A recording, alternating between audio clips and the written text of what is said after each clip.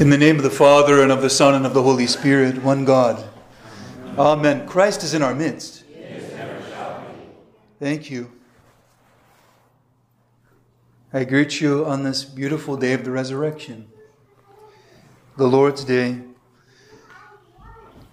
And it's wonderful to come together and always to share in whatever specific teaching or gospel reading or liturgical theme we have going on. And there are always several things at play. And this week we celebrated the birthday of our mother. We celebrated the birthday of the mother of all Christians, our Most Holy Lady, the Theotokos. We celebrated the birth of the new Eve, who came to undo what was done by the first one. And we celebrated her birth as the dawn on the horizon, the little bit of light, poking over the sun, over the hillside before the sunrise, which we see in the birth of Christ, and then ultimately in His resurrection.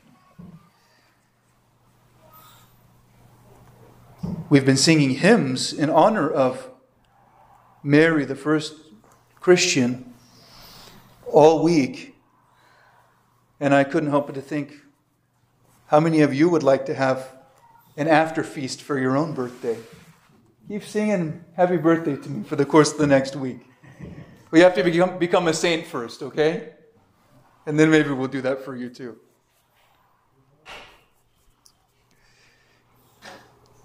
I have to tell you that if you become a saint, you won't care. You just want God to get every bit of attention, every bit of glory. And that's actually, funny enough, that's why we sing the praises, and lift up the memory of those who exalted God in their lives. Because they lived such humble, unique, selfless lives. And by their inspiration, they prove to us that even a fallen person can bear witness to the perfect and uncreated God. Even a fallen person can be healed, can be made whole, that salvation is possible. And that's why we love the lives of the saints so much in the church.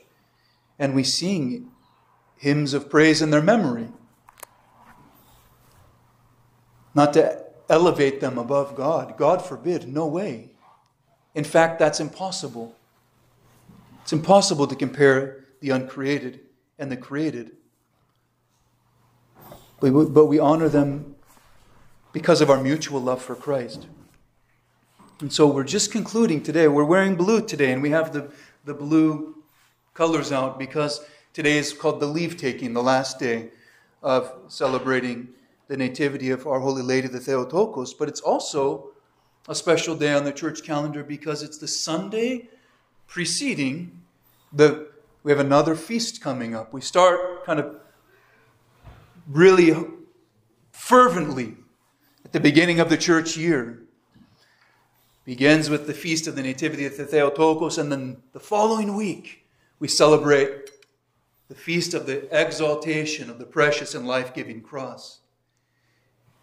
And you don't have to be too observant to notice that we like the cross around here in the Orthodox Church. Some of us might even make the sign of the cross more than we speak. Talked to the catechumens and inquirers about that last week, that to make the sign of the cross is to pray without words. We're constantly communicating, even without words. We employ the whole of our being to worship God and to express who we are, who He's created us to be. And we constantly proclaim the way in which our salvation has been accomplished by making the sign of the cross over and over again. That symbol can do what words fail to do at times. And so we make the sign of the cross. We hold up the cross. Desperate men who are trying to give a word of truth, hold the cross in their hands, hoping that it will serve as an inspiration. But as I've said before, the purpose of loving the cross and the beauty of the church and the imagery, the icons, the hymns and chants, everything. The purpose is not a temporary worldly experience of exaltation, but really to have those realities inscribed in our hearts at the core of who we are.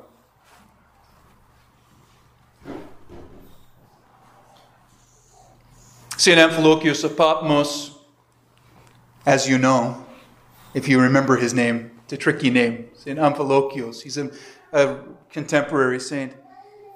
He said that I would love for none other than if anyone were to open up your hearts, that they would find Christ there to his spiritual children. That's my prayer for you. But I wouldn't mind seeing the cross inscribed in there as well, which is Christ's cross. We gave a youth retreat yesterday, a teen retreat, and one of my brothers reminded us of the teaching of St. John of Damascus.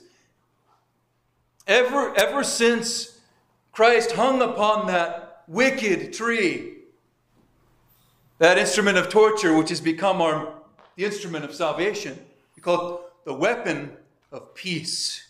Whew, I love that. Weapon of peace and trophy of salvation. He said, ever since Christ hung upon that cross, whenever we see anything, he says, you see two sticks on the ground that have fallen, crossing one another. St. John of Damascus says, I venerate it. I mean, he doesn't fall down on his knees and start kissing sticks, but he honors even because it reminds him. Can you imagine? I could see a couple of you guys maybe smooching a couple of sticks on the ground. I don't know. I might if no one was looking. My daughter would make a cross out of it for our prayer corner. But the reality is that God has revealed himself. God has revealed himself in the person of Jesus Christ in specific ways, and the world seeks to proclaim the truth of his self-revelation. And it's everywhere, so it's not surprising when we see the sign of the cross. I mean, sometimes I look at the windows and I go, man, what a great reminder. There are crosses everywhere, Creation is always symbolically and literally bearing witness to the revelation of God in Christ. And the revelation of God in the person of Jesus Christ can never be separated from what he did on the cross. There was only one way that God could save us. And it wasn't by saying, be saved from on heaven, up from heaven on high. That would have been convenient. But that would have been a loveless act. And God is love. So the only way that he could perfectly reveal his love and save us was by becoming what we are, absolutely and completely without confusion, and then pouring himself out, literally pouring himself out for the life of the world and its salvation in the most despicable way. I always call him our humble king. We follow our humble king, the only king worth following.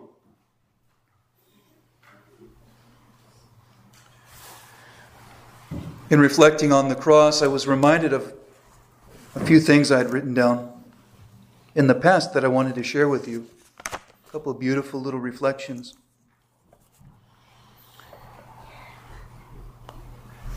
We've been poisoned by sin. And we continue to poison ourselves as well by our return to it. In a little bit of a provocative way, I was thinking, we poison ourselves and then we go, why am I poisoned? We do it again and again. The poison of corruption.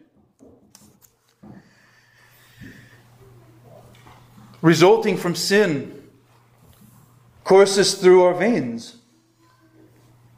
And, if we could only detox from it. There's no effective diet from sin.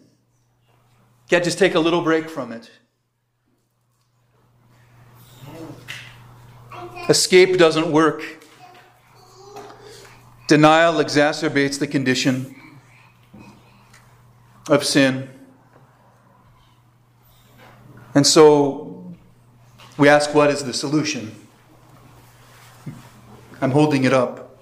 The solution to the human condition is the cross. Many know the answer too, and the world is crying out to express it in some way, but imperfectly, because they're attempting to do it. We are attempting to do it without the cross. Our society is screaming and writhing in pain, in sadness, and intoxication. And it demonstrates that it does know that the only way out is death, actually. And this is why we have such a tragically high suicide rate. This is why we have to justify euthanasia and abortion. We're so sick, that we've come to look at these things as noble because we know the only way that sin can come to an end is through death. And without any hope, that's what people are left with. That permanent escape. So the world is right, but it's also wrong. If we were godless, materialist, pragmatist, we would affirm this kind of escape. But there's something more. Because I also believe that man wants to live and not to die. We want to escape the tragic condition of our humanity. We're in a bit of a catch-22. We know the only way out is to die, but we want to live. Christianity has the answer to that predicament. Christ proclaims it. Silently on the cross, revealing his love. He's not grabbing you by the shoulders and telling you. He's revealing himself. I heard someone say so beautifully, Christ is the Word, with a capital W, Logos, the revelation. He's God's thing, God's act, God's purpose. That's what that word Logos or word means. If Christ is the living activity, meaning, purpose of God,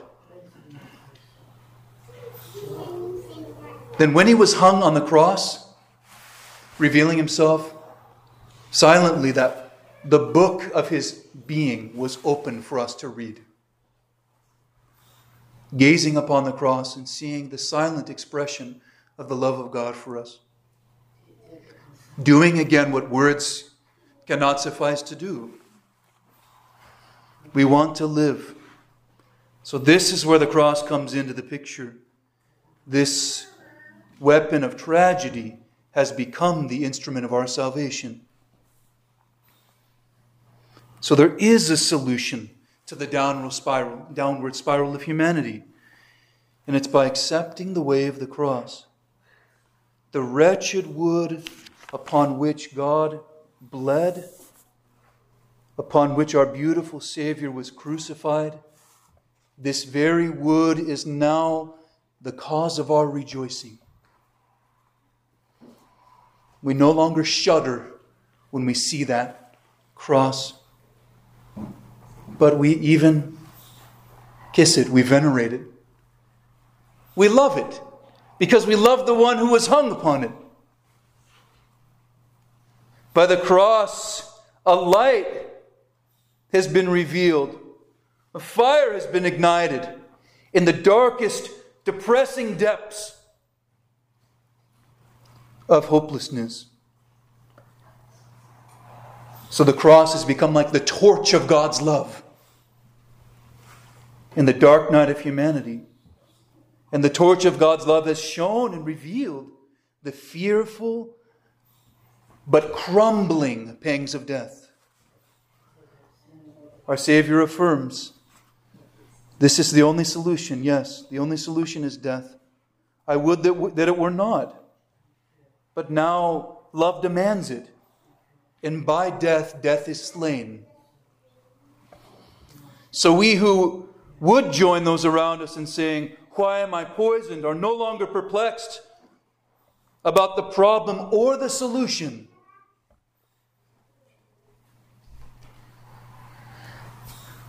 We know now, because we have faith, that the solution is this: the death of death. And not just in the person of Jesus Christ, but He did it so that we can do it.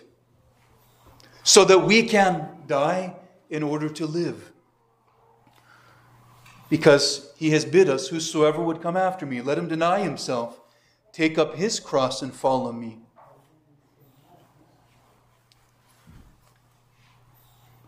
And I want to assure you, beloved in Christ, that whatever cross or crosses that He allows you, that He sets before you, that He allows you to bear, are ones that are bearable with Him.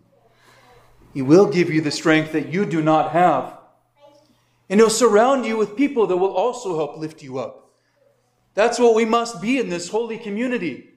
This is a holy community of people who are bound together by the love of Christ.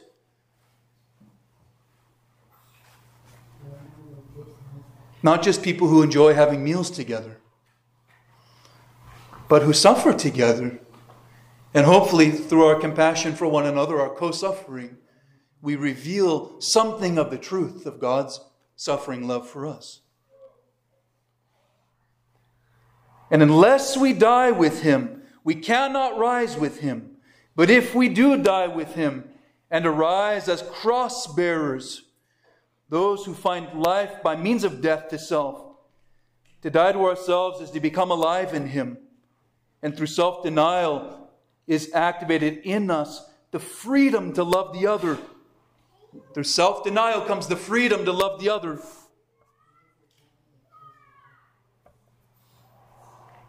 The freedom to suffer and to co-suffer, all the while thinking only of the heights, with the mind and the heart now living in heaven. That's our home now. The world has nothing on heaven.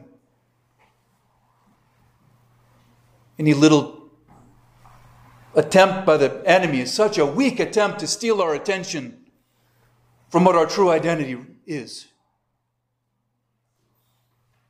What's the last and most fearful thing? Death. It's been slain. That's why we love the cross. And we begin to see the mysteries of Christ revealed. We become a dwelling of the Holy Spirit by following in the way of the cross. So, we relentlessly mark ourselves with the sign of the cross. When you get in your car, when you're talking to someone on the phone, when you get out of bed in the morning, before you go to bed at night, when you get in the shower, when you get out of the shower,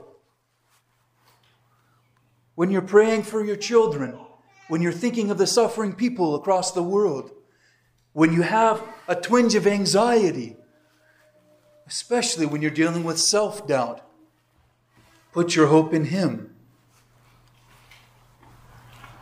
We relentlessly mark ourselves with the sign of the cross as a prayer and as a way and as a proclamation of the fact that the once wretched wood is now worthy of our love. And this is why we bow low and we venerate the precious and life-giving cross. And we bless the world with it too. We bless the world. You'll see on the feast of the precious and life-giving cross, please come. In every direction we pray for the world, north, south, east, and west, crying out, Lord, have mercy, and making the sign of the cross. We venerate the precious and life-giving cross, blessing the world, interceding for the world, and will cry aloud, O Lord, save thy people and bless thine inheritance, granting to thy people victory over all their enemies, and by the power of thy cross, preserving thy habitation. So, beloved in Christ, if you wish to save your soul and win eternal life, arise from your lethargy, make the sign of the cross, and say, in the name of the Father, and of the Son, and of the Holy Spirit, Amen.